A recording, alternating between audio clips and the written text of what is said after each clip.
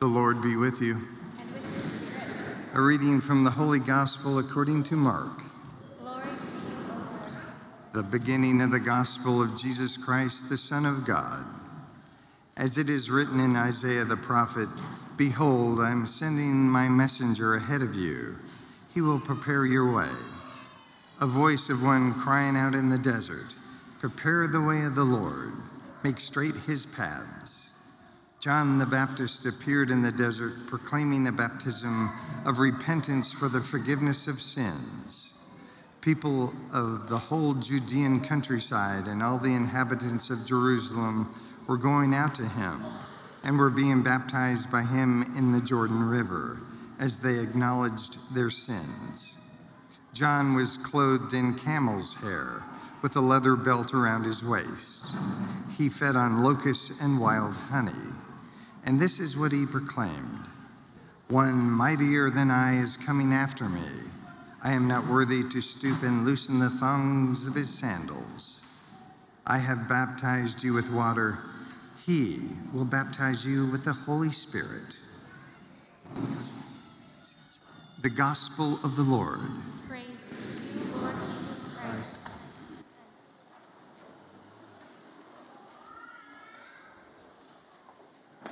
Good morning. This is such a beautiful season of anticipation. It's good every now and then to kind of change the words. I know we call it Advent, and adveniat means to come. It means to come in Latin, adveniat, to come. But if someone's coming, like we talked about last week, there's a sense of anticipation. There's a waiting. A lot of what we talked about last night, the idea of waiting for something special. And it's great, all the things that we have. Like right now, if you haven't noticed, we've got Mary and Joseph here. They're now under the Advent. The shepherds, they've kind of moved their way over to Bethlehem. And these are visible signs to us of the time that we're living. This season that we're living, this season of Advent, which is a season of anticipation. I don't know if y'all ever experienced this growing up. I know my mom and dad are watching online. I say it a lot, but they'll probably be like, "Yep, that was you, Richard." But I don't know if you've ever heard your parents or your grandparents saying to you, "Patience is a virtue. Patience is a virtue." Or sometimes you kind of see people working in the kitchen and they're doing stuff and they're cooking. Like, hey, haste makes waste. Trying to do it too fast, slow down. Patience is a virtue. Well, in this time of season, just kind of my mind's eye going back to just my own childhood. I know I talked last week about growing up in Perrysburg, Ohio, and awaiting the arrival of my grandparents. But in my family life, as I mentioned, I had 4 brothers and a sister. And one of the things when we were growing up, on Christmas morning, it was required that you had to sit on the stairs. When you knew exactly what was around the corner, you had to sit and wait and be patient on the stairs until Dad got his cup of coffee and everybody was ready, right? Mom was like, "Be patient, Dad needs his cup of coffee," and you're like, "Ah!" And then all of a sudden it was like, go, and it was like siblings running around to take a look at everything, and it was that sense of you really had to exercise patience. Well, one year I didn't exercise a real good bit of patience. I got up kind of like in the wee hours of the night and went down there and checked everything out. So I'm on the stairs with all my siblings and I'm like, "Marion, you got this. Bill, you got that. Pat, you got that." Oh, I got in trouble for lack of patience. It was kind of like, right? So in life we have these moments of, patience, where patience, you're waiting something great and you just want to get there, right? Sometimes we can have that prayer, which can be a prayer where we can turn to God in whatever situation we find ourselves in life and like, "Lord, give me patience." And then I would say, get ready because opportunities that are gonna be hard for you that require patience are gonna come because you just asked the Lord to give you patience. Someone turned around once and they said, a good way to pray is to say, "Lord, grant me the grace to be able to embrace those moments of patience in my life." It's a different prayer than like, "Give me patience." Because if you ask for something you're gonna get an opportunity to exercise something, right? So patience. How do we see that kind of unfold in this second Sunday of Advent? Well, we have our theme, MR, make room. It was super cool. I got a text from a family and a dad, and I know they're here today because I'm kind of looking at them, but the dad sent me a text of his nativity scene with a little card next to the little manger for baby Jesus, said, make room. And so they put that in their home. Just a simple reminder to make room, because our theme is make room for Jesus. Make room for Jesus. And so as we look at the liturgy of the word today, we see that first reading of Isaiah, the prophet talking about he's coming. We don't know when, but he's coming. But when he comes, he's gonna level those mountains and bring them down. And then he's gonna fill in those valleys and bring them up. There was a beautiful petition in the breviary that all priests and deacons and lay people pray all over the world in many languages this past week. And it was, may the mountains of my pride be leveled and the valleys of my weaknesses be raised. Sometimes when patience can be tough, it's kind of like, thinking about myself, I don't have time, I'm hurry, the circumstances, others, whatever it is, kind of make it really hard. Well, Lord, help me. Lower that mountain of my pride, embrace a little humility, and raise up. I need your help. Lift me up. Lift up the valleys. Fill in the valleys. Fill in the areas in my life where I'm weak in exercising patience. So that first reading, they're anticipating, they're waiting. Think of the time before Jesus came. All the prophets, everybody's like, when's the Messiah coming? Even Mary, the mother of God, she's like, when's the Messiah coming? It was awaiting. Then we see in the second reading, St. Peter saying something very good because he knows the end of the story. He knows who the Messiah is. He walked with him. He witnessed it. He witnessed the crucifixion and everything. Obviously, he wasn't at the foot of the cross, but for sure he saw it from a distance. He stood at the shore of Galilee where Jesus said after he rose, Peter, do you love me 3 times? And Peter said, yes, Lord, you know that I love you. And so Peter, in that second reading of today, says a beautiful thing. God is patient. God is patient. And we see in the gospel, John the Baptist, his cousin, he's like, one mightier than I that is coming, one mightier than I baptized you in water. He's gonna baptize you in the fire and the Holy Spirit. It's coming. There was an idea of the Messiah riding in on a white horse that was gonna whip everybody into shape, get them all right according to the plans that it needs to be, and almost impose a way of doing things versus propose. Jesus Christ was a different type of Messiah that flipped it totally upside down. He didn't come to abolish the law, but to fulfill it in love. He didn't come to propose the truth, but to offer the truth nailed to the cross. He was truth. Jesus Christ, look through the Gospels, search the Gospels, see the patience of Jesus. Zacchaeus, come down the tree. I know you've been ripping people off. I know what you're doing, but I love you. Today, I'm gonna be at your house. Woman, does anybody condemn you? They're ready to throw stones at you. Anybody condemn you? Nobody, sir. Neither do I. Let me help you up. Let me lighten that cross for you. Go and sin no more. Countless examples of the patience of God. God is love. God is love. Jesus, born in a stable, is love incarnate. He came to show us the way back to the Father with a radical, I will die for you love. He of all people could have, from the cross, imposed his truth, but he didn't.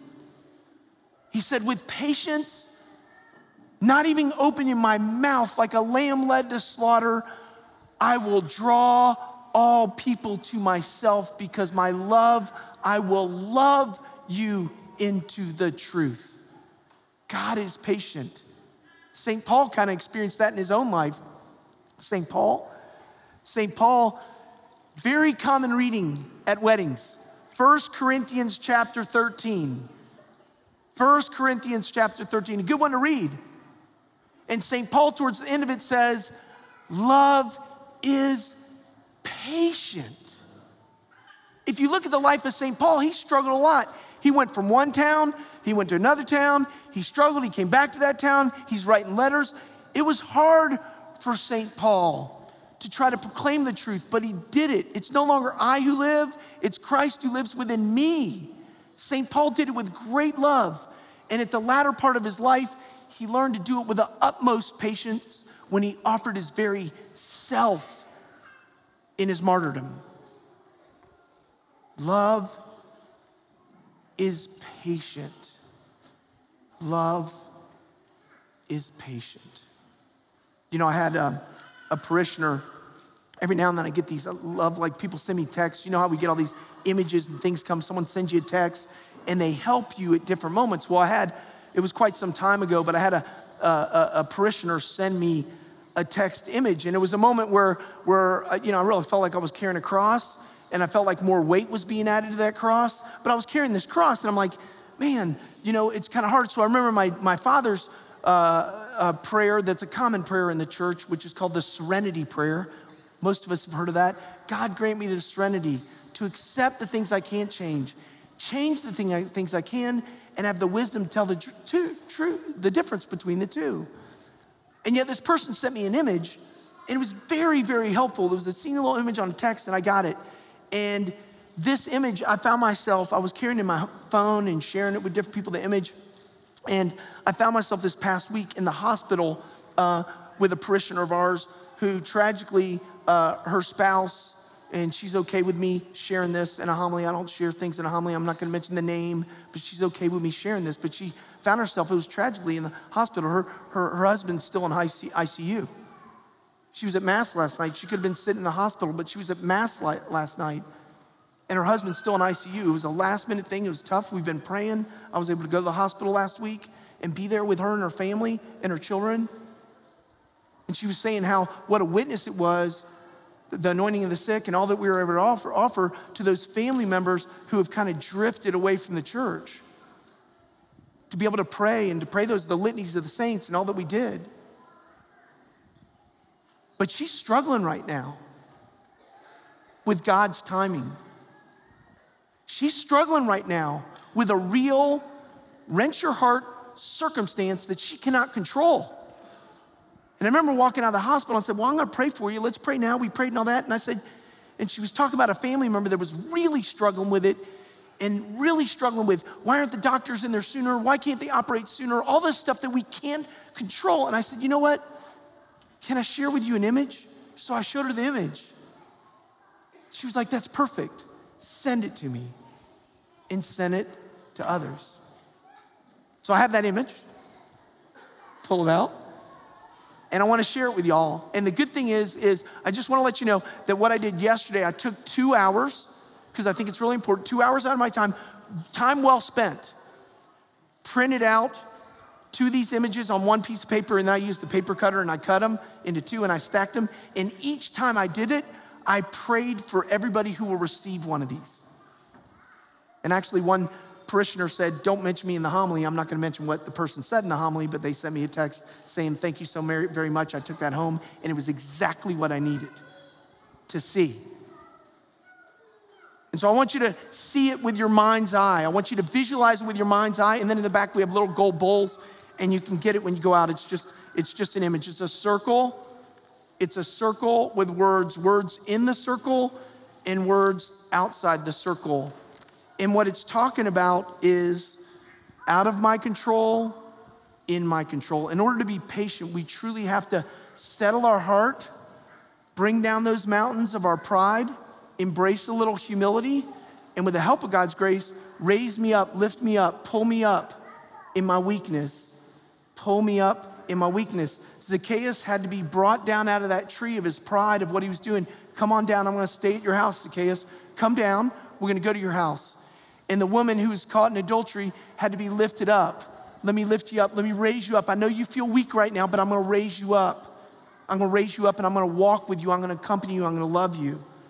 That took amazing patience of the Good Shepherd. So let me read this to you. In your mind's eye, kind of picture it if it helps you. So at the top it says, make room for Jesus, live the virtue of patience. So if it helps you, take one per household as you leave, put it on your refrigerator. If you're a single young adult, put it on your computer at home in the office where you work. Put it somewhere where the whole family can see, but I only did 1,400 of them, and I've got 3 masses, so please don't take, everybody can't take one, okay? But it's good, it could be helpful. If it doesn't help you, don't worry about it. Don't worry about it. But sometimes I'm a visual learner, so it helps me. So, out of my control. There's an inner circle which is in my control. What can I control? Then there's an outer part outside of the circle, what I can't control. Out of my control. Actually, let's start with what's in my control. What's in the circle of our control? What's inside that circle of our control? Number 1, in my control, to walk by faith. In my control, what I focus on. In my control, believing God's word. In my control, rest. In my control, loving people. In my control, bold prayer. In my control, my actions. In my control, taking my thoughts captive. That's in the inner circle. How about the outer circle?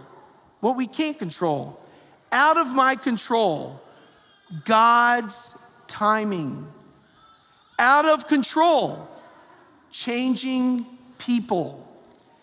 Out of control, outcomes. Out of control, the past. Out of control, the future. Out of control, out of my control, others' actions. Out of my control, when growth happens.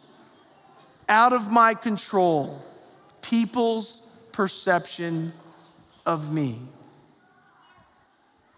That's just a simple diagram to understand what we can control, what we can't control in the circumstances and things that come at our life, and to live by the virtue of patience. May all of us continue to make room for Jesus in this season of anticipation by living the virtue of patience. Amen.